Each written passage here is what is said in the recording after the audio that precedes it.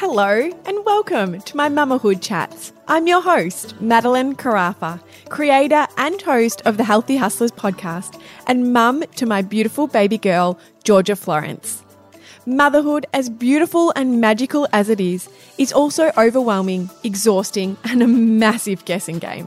One thing I know for sure is having a supportive community of like-minded mamas you can lean on is one of the greatest gifts on this journey. And I want you to know that this is your network, this is your community, this is your mama gang. Mamahood is a series of empowering and nourishing chats designed to give you the confidence to trust your own maternal instincts, listen to your inner knowing, and truly believe you have all the answers you need within. During these chats, I'm joined by nurturing, conscious, and influential mamas, where through their lens, we share thoughts, learnings, and insights into motherhood with the aim of showing you that there is no right or wrong, there is no rule book, there is no one way. Everyone's journey is unique, and that is what makes it so damn special. It's time to do motherhood on your terms. Together, let's harness our own unique mamahood superpowers, lift each other up, and rewrite the rule books. Do you need a new way to feel inspired and motivated to move your body and nurture your mind? Then you need to get your hands on one of Move by Brit, which has been created by mama and influencer Brit Noonan's incredible mantra mats. They're made from recycled rubber base and they have this beautiful soft suede top. It makes them not only beautiful but also so incredibly comfortable. They provide the perfect grip for exercise or yoga, or the perfect position to sit while you're meditating. You can get one of the Move by Brit mantra mats by clicking the link in the show notes after this episode.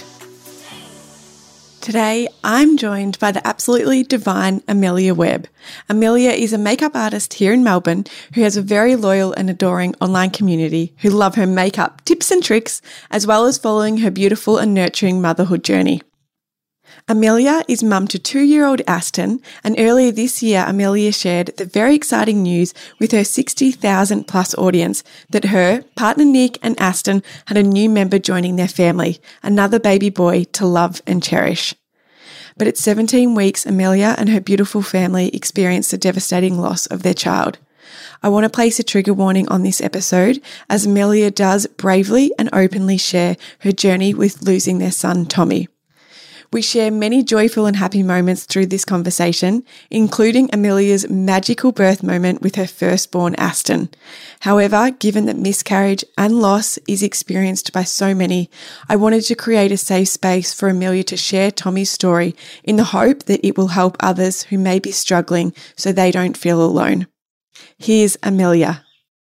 Hello, beautiful Amelia. I'm so excited to finally have you on the Healthy Hustlers podcast. How are you today? I'm good, thank you. Thank you so much for having me. I'm very excited. I feel very honoured to have been asked. Oh, of course. I adore you and adore following your journey. And I know we've spoken about this for quite a while, so I'm so glad that we could finally make it happen. Yeah. But I guess, juggling mum life and work is a true reality for both of us. So, no, it's a really nice timing. I guess to get started, do you want to tell us just a little bit about you and your beautiful family? So I am a makeup artist. Also, I am a mum to my son, Aston, and also a partner to, I'm a fiance now, aren't I? To so my fiance, Nick. So I'm actually originally from Adelaide, but I have lived in Melbourne for coming on nearly 11 years now. So all of my family are back in Adelaide, and I met my partner here, and we have really settled here now, and we're really, really loving it. Oh, that's so good to hear. I saw one of your posts recently where you were saying how you really didn't like Melbourne when you first moved here. And I guess knowing you now and knowing how much you kind of love Melbourne and suit the Melbourne lifestyle, I was like, oh, it's so funny to think, obviously that transition would have been so big coming to a whole new state. What made you actually move to Melbourne in the first place? It was actually one of my ex-boyfriends. So one of my ex-boyfriends, I've got heaps, but no. My ex-boyfriend, his work brought us over here, and I'd always wanted to move to Melbourne. we do lots of trips over here with my mum. And I literally said to my mum once when I was here, when I was younger, I was just like, I'm going to move there one day. So when his job brought us over here, I was just like, I'm going to go. That relationship obviously didn't last, which was definitely for the best. But when we broke up, I was just like, no, I'm going to stay here. I had really like established my makeup business at that point, and it was getting really, really busy. So I was just like, no, I'm going to stay. And I didn't really look back. When I first moved here, I didn't know anyone. I was very, very on my own.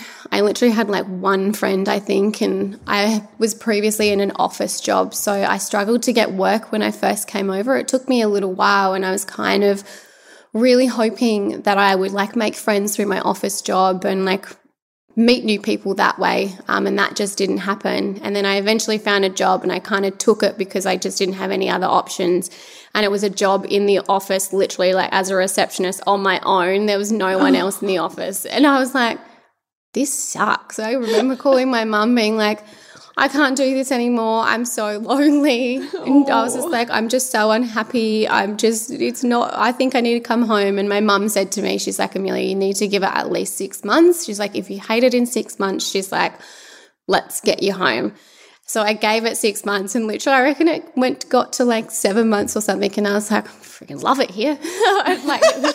I'd moved jobs, and I had made more friends, and I had started to have my little connections with people. So it got better after that. So I'm very, very glad that my mum told me to stick it out for the 6 months. Otherwise, I probably would have gone home.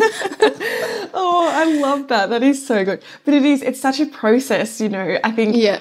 Sometimes we and we do with everything in life when you kind of romanticize things. I know I've done it so much with travel and, opportunities, and you fantasize and romanticize about this opportunity, and then it happens and you're like, oh, that kind of didn't work. That didn't start the way I was hoping or imagined it to. I was thinking it was going to be like all the trips and stuff that I had gone on to Melbourne, where I was just like, you're obviously with people too, and you're like, yeah, totally. You're not so totally. Isolated. Yeah, I know. Well, it's funny, I can kind of resonate, and I know I was saying this to you at the start, but even when we moved to Geelong, I'd really, and it's only an hour away, but I'd really built it up in my head to be this big moment, and then we did it, and I was like, I'm just it's just in another place. Yeah, it's just so funny. Yeah. Now, can you talk to me about when you become a mum for the first time, and I guess those early stages of motherhood for you? So Aston is now 2, so he turned 2 in September, so obviously 2 years ago, and my partner Nick and I had only been together, I think, about 6 months before we had fallen pregnant with him. So he was a little bit of a surprise. Nick and I hadn't even moved in together at that point, so it was a big surprise for us. Yeah. I had known at that point that I wanted to be with Nick, and he was going to be my boyfriend forever or partner forever, long term. But we both, obviously, because we hadn't been in each other's space for a really long time, and now that we're having a baby, we were kind of just like, oh my gosh, wow. But once we got past the shock and everything of it, we found a home, we moved in together, and it was really, really amazing, actually, to be honest, because he was a really incredible support for me, because I was really quite sick with Aston. I get quite sick with my pregnancy, so I was just terrible mess, pregnancy emotions and hormones going through your body, and then I'm vomiting every single day, just being so sick. Babe. So once Aston was born, it was just the most incredible experience of my life, and he has completely changed both of our lives, and he's just been the most incredible surprise that we could ever ask for. I feel very, very lucky. He was an okay newborn. He had really bad colic and reflux, didn't like sleeping. So that was obviously a very, very challenging time for both Nick and I, but I feel like we work really well as a team, and we kind of got through supporting each other through that time, because it definitely was very, very hard, considering he was so colicky and refluxy, and the sleeping wasn't very fun. But I had the support. So his family's from Ballarat, so we had the support from his family, which was great. I kind of struggled having not any family just around the corner though. So you know how you want to call your mum or you want to call your dad and you just be like, can you just come over for like 2 hours just while I have a quick nap or do the washing or do something? We didn't have that. So we were kind of relying on each other to kind of help manage that, and then kind of booking in the family in Ballarat to kind of, can you come up in 2 days' time or whatever? Because it's obviously not easy for them to just pop in. Definitely, yeah. So it definitely was really, really challenging. But then I think once we got like a good sleeping plan in a routine, which kind of happened at about 4 months, I think. Mm-hmm. And things started to, get more routine with him. I started to feel like, okay, we're getting somewhere here. So, the newborn stage was definitely really, really hard, but we got there. You got there. I know, and it's so, you almost forget it so quickly as well, don't you? Yeah. I always find that the craziest part. I'm like, when you're in it, it just seems like the fog is so thick and it feels like you're never, ever going to get out. Nah. And then you get to the other side and you're like, I don't know, you just forget it instantly. It's almost like birth. Like I know. It's so hard and it's so intense. But then as soon as you're holding that baby, it's like, that wasn't that bad. I have so many wild. people tell me that, like, before, when I was obviously pregnant with him, and like I was so scared of birth and so scared, like so scared, and I had followers and people messaging me being like, you'll give birth and then you'll forget. And I was just like, what? Like, how do you just forget? And now that I'm there, I'm like, you actually really do. You do, don't you? It's so crazy. Yeah. And what was the birth experience like for you? I was very, very lucky. I had quite a good birth. I originally knew that I wanted the epidural. I was just like, because my pain threshold is shocking, like terrible. So I was like, I want the epidural. And I was just like, and I kind of said that I didn't want a water birth because I'm just not a water person. I was like, I don't enjoy water. I don't enjoy baths. I was just like, and this was at the start of the pregnancy when you're putting like your little plan together with the hospital. And then to the end of the pregnancy, when like obviously you start to get really uncomfortable and you're tired all the time, I started to have baths, and I was just like, random, but I really enjoyed them and I felt like they were just really relaxing, and I was like, this is really nice. So when I went into labour 1 day before Aston's due date. Got to the hospital once I had reached, I don't know, however, where you're at the point where you're like, okay, he's coming. And they literally just said to me, do you want to get in the bath? And I was like, and I think at that point I was just going with whatever, and I had the gas at that point, and I was like, can I take the gas with me? And they're like, yeah, you can have the gas in the bath. And I was like, all right, great, because the gas was working for me. Like it was okay, but it was giving me it was, and it didn't make me feel sick like some other women. It does make them feel sick, where it was actually quite good for me, and it was giving me something to kind of do too, like and be distracted with that. And then I had the TENS machine, which was amazing. So I got in the bath, and once I got in the bath, it was quite nice. I'm like, not nice, but like kind of like it was a relaxing, on my body, and I didn't get out. So he was born in the bath, and I got to a point though where I was like, that transition stage where you're like, I can't do this, I'm dying. I was like, give me the epidural. Why is no one giving me the epidural? I was screaming for it, but they were like, he's nearly here. It's too late for you to have the epidural. And I was like, no. It's like the worst thing you can hear in labour. It's too late. It's like, no. You're like, you can't be. What do you mean? And then I was starting to get like obviously really tired at that point, and I was just like, I can't push anymore. And then obviously that was at the point where he was like nearly there. And I gave birth to him in the bath. I literally like pulled him out. Oh my God, that's amazing. If you ask any of my girlfriends, is just not something that you would think I would ever do. When I told them, they were like, what?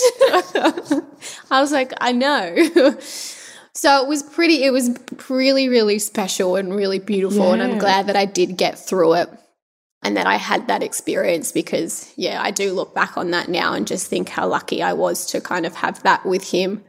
And, he was just perfect. I love that. That is so amazing. And did you do any, because you had mentioned earlier that you were nervous or a bit scared, a bit anxious about birth. Did you do any work on your mindset or anything during that period to get to the point where, you were feeling more comfortable with birth, or was it kind of just like a bit of a natural process as you got closer? Yeah, it was just a natural process before I got closer. I didn't actually do anything. I think I just kind of just went with it. Like I just. Yeah, that's awesome. Yeah, I didn't really do anything. What's that? Where you birthing? It's not birthing classes. It's that other one that helps. Hypnobirthing. Yeah. I was going to do that, and I just didn't because then I thought, I was just like, I'm not very good sometimes with doing things like that and like changing my mindset to kind of, and I was just like, how am I going to do that in birth when I was just like, you've got no control over everything. Totally. And I was just like, I just didn't want to set myself up for disappointment if that wasn't going to happen that way. So I kind of just I was just like, I know that birth just doesn't go to plan. So I was just like, let's just not set myself up for disappointment. I was just like, let's just go with whatever happens. I was like, if I have to have a cesarean, I'm going to have a cesarean. That's going to be the safest way to get my baby out. I was like, if I have to have intervention, then I'm going to have it, like whatever. I just kind of trusted the professionals to do whatever happens at the time. So that was kind of how I was thinking throughout the pregnancy and birth. That is so beautiful to hear, actually. And it's funny because I did the hypnobirthing and I can completely resonate with what you said about almost feeling like you failed. And there's like, I loved it and I, loved the philosophy of it. But there was then work for me, having to remind myself that it doesn't matter if it doesn't go the way I want it to. It doesn't matter. Like, and I had interventions. I had the episiotomy in the end, which obviously in hypnobirthing they advise against. Yeah. But I had to be comfortable in that moment to just exactly what you said, know that this was going to be the safest way to get my baby out. Yeah. And every birth is special in its own way, no matter how it happens. Yeah. And so, I really like that you touched on that because I think that's such an important point. I think especially for your first time, we don't know how our body is going to respond, or, like some people, like some of my girlfriends have had like first babies, like literally 40-minute labors. Yeah. And I had like 4-day labor. Like it's just, we're all so different, so it's like, it's so hard to prepare for that. Exactly. Now, you mentioned you're a makeup artist, but I guess besides mum life and being mum to beautiful Aston, who's Amelia? What do who are you at your core? What do you do with your time? So, I am a makeup artist. That is my business. I own my own business, and it has been the best thing that I ever did. So like I said just before, I previously was in an office job and I just wasn't loving it, and I didn't see a career in the future in office work for me because I just was that typical person where I was just like, I hated getting up in the morning and going to my job, and I was like, is this what my life's going to be? I definitely met a lot of beautiful people through my office jobs though. Like I definitely had some really, really good office jobs. I just didn't necessarily like the work. And then I had a girlfriend and she was like, you're good at makeup. She's like, why don't you do a makeup course? And I was like, how am I going to fit this in? And then I found one that I could do online and that I could do while I was working my office job. So I signed up to it. I loved it. I'm not someone that likes study. I hate study, but I loved studying my makeup course. Like every night I'd come home and I'd just be like, oh my God, I'm so excited to get online and study. So then I started my business after I finished that, and it kind of just took off from there, and I got into the wedding industry. And I think once I got into there, that's where it really took off. So I was doing my office job and then my makeup work on the weekend. So I was pretty much working 7 days a week for quite a long time, and I just absolutely did way too much. And then I just got into where I was just like, I just have nothing left now. And I was kind of really dreading the makeup work because it was just such long hours on the weekend, and I was traveling so much, and I was like, oh, I just need some rest. And then I ended up quitting my office job to focus right on makeup. And at that time I was so scared because I was like, I don't know if this is going to work. Like this could be the worst decision I ever made. I've got like an income that I know I'm going to get the same amount into my bank account every week. I was just like, I've got a good routine with that. I was like, now I'm going to go to not being able to know how much I'm going to be earning each week. But I think taking that risk was the most incredible risk I've ever taken. And I'm so glad that I did it because it has worked out for the best, and I'm still doing it how many years on. And it works really well now with being a mum with Aston. Like, it works because I can spend the week with him. I spend a lot of time with him where if I was working office work, he'd have to probably be in childcare Monday through to Friday, which is so fine. Like, he loves childcare, but it's nice to be able to spend that time with him. Absolutely. Yeah, that's so good. And I guess when it comes to parenting, do you and Nick have a bit of a parenting philosophy, or what's your kind of style? I was actually watching that parental guidance show on TV the other day, and I was like, said to Nick now, I was like, what's our parental style? And I was like, I actually don't know what it is. I was like, I think we're just really, again, like I said, with my planning for my birth, just maybe really relaxed and just kind of going with whatever and how he is. Like, I find that he's quite a sensitive little boy, and he's quite caring, and I don't know, like now that they're two, you know how you can really see their little personalities like grow, and like you can see them now playing with other little kids, and you can see like how he interacts. I find that really amazing to see now that he can do that. Definitely. He's allowed to see other kids. But even like speaking to some of the teachers at childcare, they've even said the same thing, where he's just really sweet and lovely and kind, and like, oh, I love that. Yeah, we just kind of go with whatever. That's so nice. He does run the joint a bit. Oh, don't worry. So does Georgia. We call her the queen. We're like, oh my goodness. Honestly, I was like, there's no point fighting with you because it just makes me too stressed out. So that's oh my God, I totally feel the same. It's so funny. Georgia's, I think because I drive her all the time in my car, but on the weekends, Ryan's with us, and she started getting really upset if Ryan wants to drive the car. Oh my God, hilarious. No, Dad, no, Mummy, no. And like get really, really emotional about it. And we just like, I'm like, oh my God, I don't want to upset her. Like, so you're like, sorry. Even on the weekend. Yes. I know, we were going to Melbourne and Ryan hates me driving.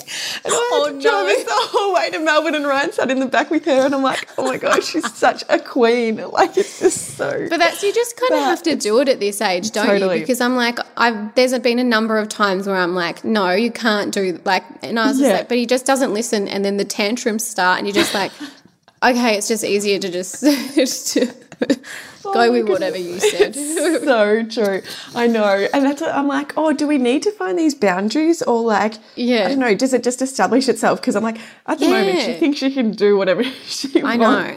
Yeah. But at the same time, I'm like, surely it just works itself out eventually. I'm like, So I totally resonate with what you're saying there. I was saying to my girlfriend the other day, like, he's starting to really do the whole, if I tell him no, he'll look at me and be like, I'm still going to do that. And I'd be like, no, Aston. But I was like, what do I do in that situation where he actually is doing something really, really naughty, and I keep telling him no, and like then I get angry, and then I get frustrated, and I was just like, I don't want to get angry and frustrated at you, but I was like, it's the only way to tell you no. So now I think I'm going to like try and distract him with something else. So if he's doing something, I'll be like, okay, Aston, we're going to go now over to your bike outside. Like, do you want to do that? Instead of getting angry at him and saying no firmly, because like he's just not going to listen. Totally. I know, I've started to try with Georgia, and I don't think it's really working, but a lot of the time I'll be like, no, Georgia, and then she'll do it again, and I'll say, Georgia, Mum is going to use her angry voice if you don't stop doing that. And she looks at me like, come on then, and then I do it. And she'll either bawl her eyes out or laugh at me, and I'm like, oh, neither a good response, really. That's not helping me at all. So I'm like, oh my goodness, it's 2-year-old, seriously. Or he's like, you know how you're talking about like sharing and stuff. Now when we're doing, we try and take something off of him. He go, no, Mummy, share. Mummy, share. And I'm like, well, no, it's mine. But that's what we obviously tell him. Totally. They're so savvy. They're seriously so switched on. It's crazy. Aren't they? So switched on. I never expected it at such a young age either. I'm like, oh neither. My goodness, this is wild. Like, how are you this smart at so young? Like, I know, it's crazy. We'll be right back after this healthy break.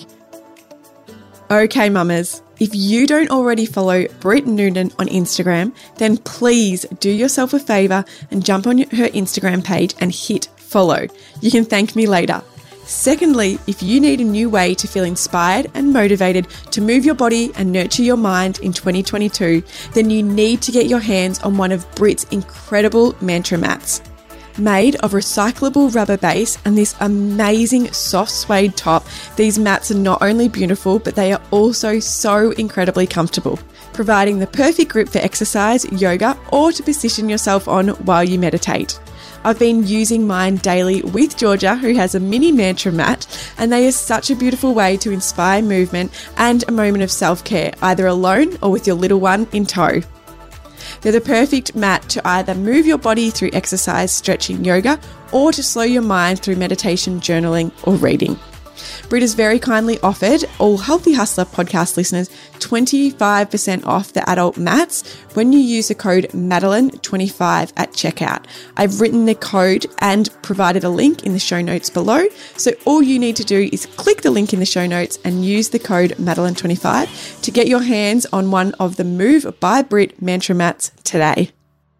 I want to get into another topic, which is probably a lot more sensitive, and I know, still very raw for you to talk about. But a few months ago, you did lose your second son, Tommy. And I know I said to you before, but like I just can't even begin to fathom the roller coaster of emotions you must have felt and continue to feel, you know, on a daily basis. But you have been so incredibly strong with, you know, sharing your journey in order to really help other people who are struggling or may have, you know, experienced that loss before. Do you feel comfortable sharing a little bit about Tommy's story? Yeah, of course. I love when people obviously ask me to share it and want me to share it, because I feel like it's an honour for me to do that. So we planned to have Tommy, which was really quite nice actually, because obviously Aston was a bit of a surprise. So this time obviously Nick and I got to sit down and we were kind of like, okay, should we try and have another baby? Do you think it's time? And we were quite lucky. So when we first tried, we got pregnant straight away with him, which I was not expecting at all. I was kind of thinking it would take a little bit longer so when it happened straight away, we were like, oh my gosh, this is happening now. This is getting exciting. And again, I was really sick. I thought this time around, I was like, a miracle might happen and I might not be sick. But no, it was worse this time. Oh, no. And I was like, oh my gosh. But I was having a completely fine pregnancy. So all my scans, everything was completely fine. But then I don't know how many weeks I was, but I had started to spot like a little tiny bit. And I'd obviously never had that with Aston. And I kind of didn't think anything of it, because then I went and had another scan, and the lady that scanned me actually asked me, have you had any bleeding? And I was like, actually, I have. I was like, just a little tiny bit though, like it's not like anything heavy or just a little tiny spotting. And it wasn't like it was happening all day, like it would just kind of happen maybe in the morning and then it wouldn't come back. And she was like, oh, that's completely fine. She's like, that can happen in pregnancies, which I have heard it can happen. You can actually bleed throughout your whole pregnancy and you can have a completely fine pregnancy. So I wasn't concerned about it at all, and especially because all of the scans that I had at that point, which I think I had 3 or something, that would all come back completely fine. I can't remember if I was told in my last scan I had a low-lying placenta, which I found out at the hospital, but I can't remember if I was told that or not. Okay. But we were on a holiday in Lorne actually, and I had woken up to extreme. I went to bed with cramping, and I was like, this is quite painful. This doesn't feel right. And I was just really exhausted. And then I woke up in the morning and I had a big bleed, and it was like a lot and quite like clotty. And I was like, okay, this is not good. And then all of a sudden the cramping just got worse and worse and worse. So we drove from Lorne to the Geelong hospital at like 5 a.m. in the morning, got to the hospital, and they checked him and he was all fine. So he was completely happy, moving around. I was for sure that we'd lost him then. And then when they did all the internal checks and everything, they had seen that I was bleeding and I had a low-lying placenta, but they were like, look, we think you just need to just pass this blood and that you should be fine to go home tomorrow, but because you have lost a lot of blood, we'll keep you overnight for monitoring and see how you go, blah, blah, blah. And I don't actually really know at that point if they had known what was going to happen, but no one seemed concerned and kind of worried about it. Okay. So I was moved to this random room. I was in like the recovery for surgery. It was a very, very strange room, but they just didn't really have any room for me, I don't think. And then I had woken up the next morning and the cramping started again, and it was really quite bad. So they gave me just some like pain relief, and then all of a sudden I got up and my waters broke. And my waters didn't break with Aston, so I actually didn't know what it was. I was kind of like, I thought it was the blood passing at the start. I was like, I think that's what's happening. And then when I got up, it was like a gush. So it was a big, like, it was a big one, break. and I was oh, and it just kept going, and I was just like, maybe I'm not weeing myself. Surely I'm not weeing myself. And then next minute, that's when everyone kind of rushed in, and then the cramping got worse, and then they were like, we're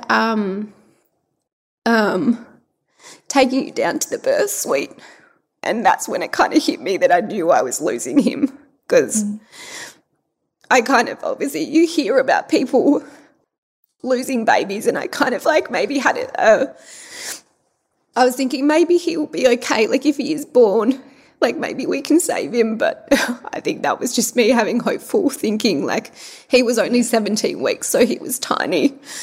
And yeah, he was born, and he was just he was perfect. He was a beautiful little boy, and it was just really, really sad that like it was just my body that kind of couldn't keep him in there, which was just really hard to kind of get around, I think, afterwards, considering like he was so perfect. Like I kind of like, because you obviously at 17 weeks as well, like they're really, really tiny, but he still had like all of his little features, and it's quite confronting, obviously, seeing a little baby at that point, but like you can still see everything and like what he would have kind of looked like, and he had very similar features to Aston. So I kind of was thinking like maybe something was wrong with him, and like maybe, yeah, but like obviously seeing him and seeing everything, like he was just perfect. So it ended up being, because you obviously have to, you can opt to do the full autopsy if you want to, and I initially didn't want to do that, and I was just like, I can't do that to him.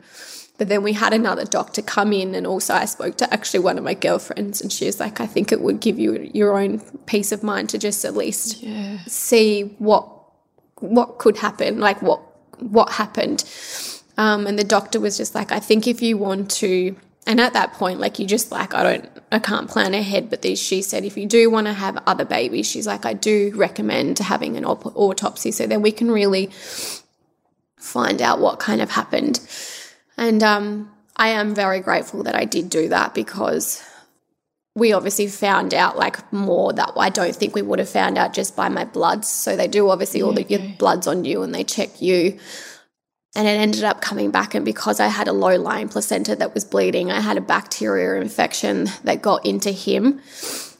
And now that I've done my research, the bacteria infection that I had is actually within 80% of women, but it's one of those bacteria that's just very common and completely fine in pregnancy. So because I had Aston and I didn't have a low-lying placenta that was bleeding, that's why I had a perfectly fine pregnancy with him. But because I had the bacteria, somehow, even my doctor said to me, well, the lady, she's like, even for the bacteria to get into him is literally 1 in 3 million people. So what happened is just so rare, and just everything that happened to you was just so uncommon. So there actually would have been no way that you could have prevented it, because I think you just want answers, I think, like after. Like I was just like, what happened? What could I have done differently? Like, was it something that I ate? Was it something that did I put myself in a position of something? But once we kind of got that information, like it was good in a way, because I knew that it was something that would be fine if we were to get pregnant again. So it's easily treated. My doctor even said, she's like, we don't necessarily have to treat this. She's like, because you can have another pregnancy that could be completely fine. It's just if you had a low-lying placenta next time, she's like, maybe we would then monitor you a bit more. And she's like, necessarily, you like the bleeding from that, she's like, you might not have that next time. So, but I think she's like, she said, for your own peace of mind, she's like, let's just treat you, which is literally like a 7-day antibiotics is easily treated and then it's just gone. But I think if we were to get pregnant again, I would obviously make sure that like they check on all of these things just to make sure. But like she said, it's like 1 in 3 million. So she's like, for it to happen again, she's like, it's just, crazy. That would just be, it won't happen. Yeah. And so did that give you some form of comfort knowing that? Like, has that helped your space a little bit? Yeah, it definitely has. Like because you just think like the absolute worst that it's going, because now that we're in the headspace to kind of talk about having another baby, like we obviously do want a brother or sister for Aston, and that was our plan, and that we wanted to make sure that it would be okay for the next time, and that it is something that can be monitored and I can still obviously get pregnant again. Well, hopefully. I don't know if I can when we start trying. But it is something that, like I said, it can be treated, and it has been treated. So it's not something that's long term or something that's going to be really, really high risk or concerning for my next pregnancy. Oh, that's so reassuring then, like for you to be able to go into that. I guess what gave you strength in those earlier days of, you know, when you did lose Tommy, and I guess, well, one, having to deal with that mentally yourself, but also explaining, you know, having a toddler who's been so excited about having a brother. Where did you find your strength? To be honest, I'm not sure. I definitely didn't have any for the first couple of weeks. I just completely fell in an absolute hole where I was just not okay. I was extremely grateful for Nick's support. I think he just went into like fiance mode to just kind of look after me. So beautiful. Which is just, I would be lost without him. I was very lucky where I had my stepmom here, so she was a really, really good support. And then I think I found strength literally sharing. Once I had shared what had happened, I think it just opened up this enormous amount of in that stage, I think you just want to talk to someone that has gone through what you're going through. And I think what was quite hard for me was because we had lost him at 17 weeks, it's called a miscarriage. And I kind of struggled working out, being like, it's a miscarriage, but like I gave birth. I held my baby, like he was here. So I think by sharing it, and like people, which again, you don't want anyone to ever experience this, but like again, it is so common, but like just talking to other people that had experienced the same thing and the same emotions and the same guilt and the same feelings was just really, really nice for me. And I think it was nice that we could both, like, I'm talking to like just strangers on my social media and like my followers, and I just don't think they realize how much they helped me through all of that really hard time. And I think when I was having a really, really bad day, I'd share something on social media and like it would kind of just give me that little tiny bit of hope and that little bit more of a step forward to kind of get through. Yeah. So I just found it really, really lucky, and I felt really lucky to have that platform where I could have done that. I could do that, and the people that came through was just, incredible. I guess for mums maybe that, like, you know, don't have an online community or something, did any of the mums you were talking to kind of explain how they got through it if it wasn't with an online community? Because I know it can be such a taboo topic sometimes, or things that people don't want to share externally, but, you know, like you said, there is power sometimes in sharing and speaking about it. Absolutely. And that's what I found, and I found really, really sad was like I had a number of messages being like I wasn't able to really talk about it. And but again, like some people might not want to talk about it, but I feel like you do, like you had a baby and you gave birth, or you bled, or you had so much hope and so much plan, and like that baby was like in your mind for like that was your future. It was meant to be. So when you lose a baby, you just feel very lost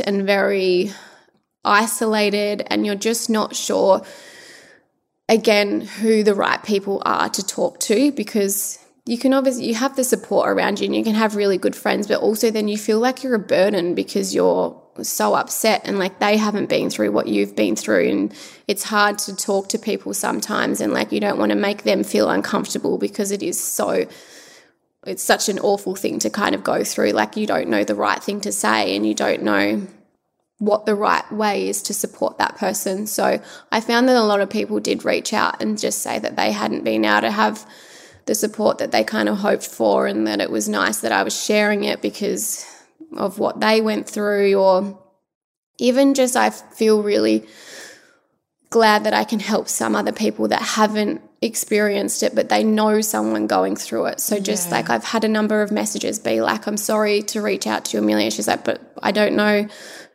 what to do or how to support my friend through this. What's the right thing to say? What's the right thing to do?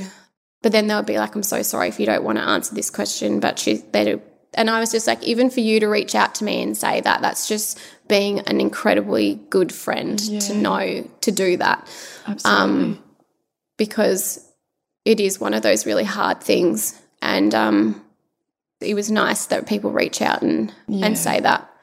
And I guess what is your advice in those moments when people do ask? Because I know it's a really hard topic for a lot of people to approach, and words are something that people are like, I know definitely firsthand, like you're so conscious of what you're going to say because you don't want to say the wrong thing, but knowing that not saying anything at all is so much worse.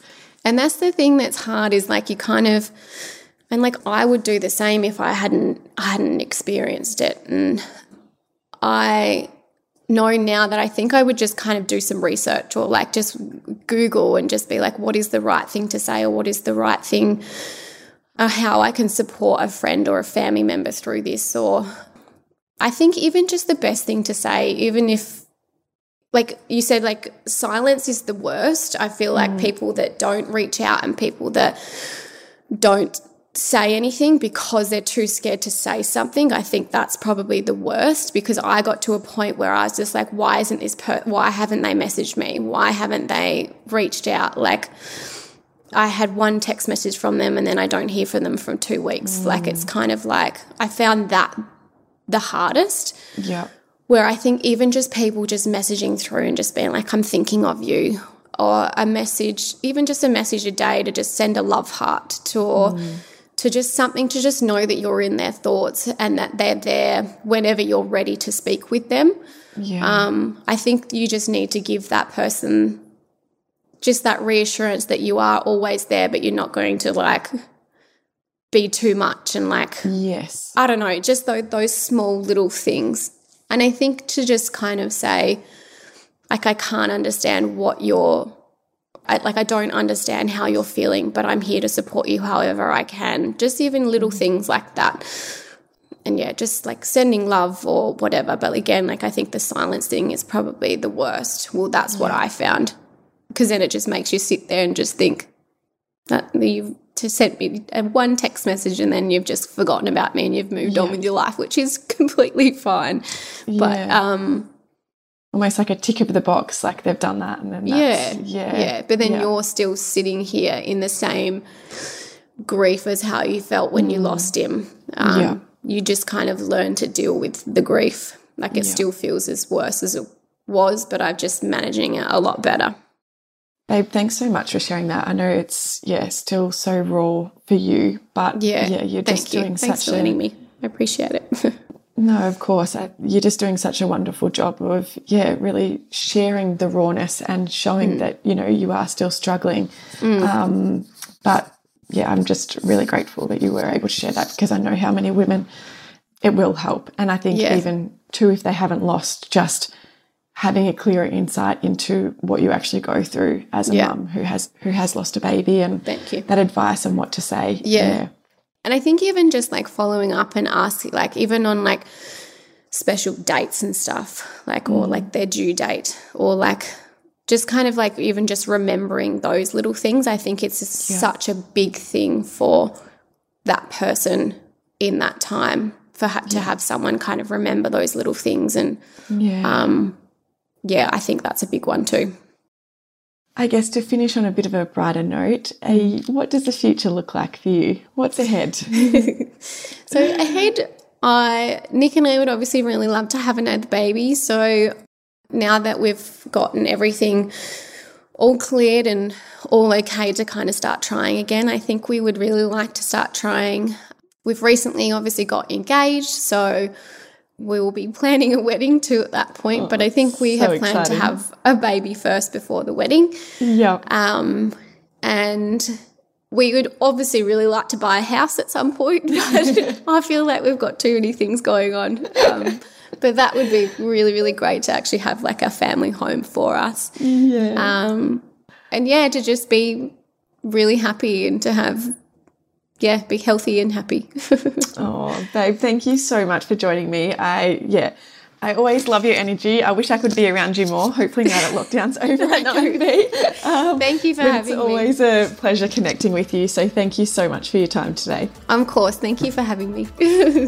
Thank you so much for listening. If you enjoyed this episode, please hit the subscribe button and leave a 5-star review.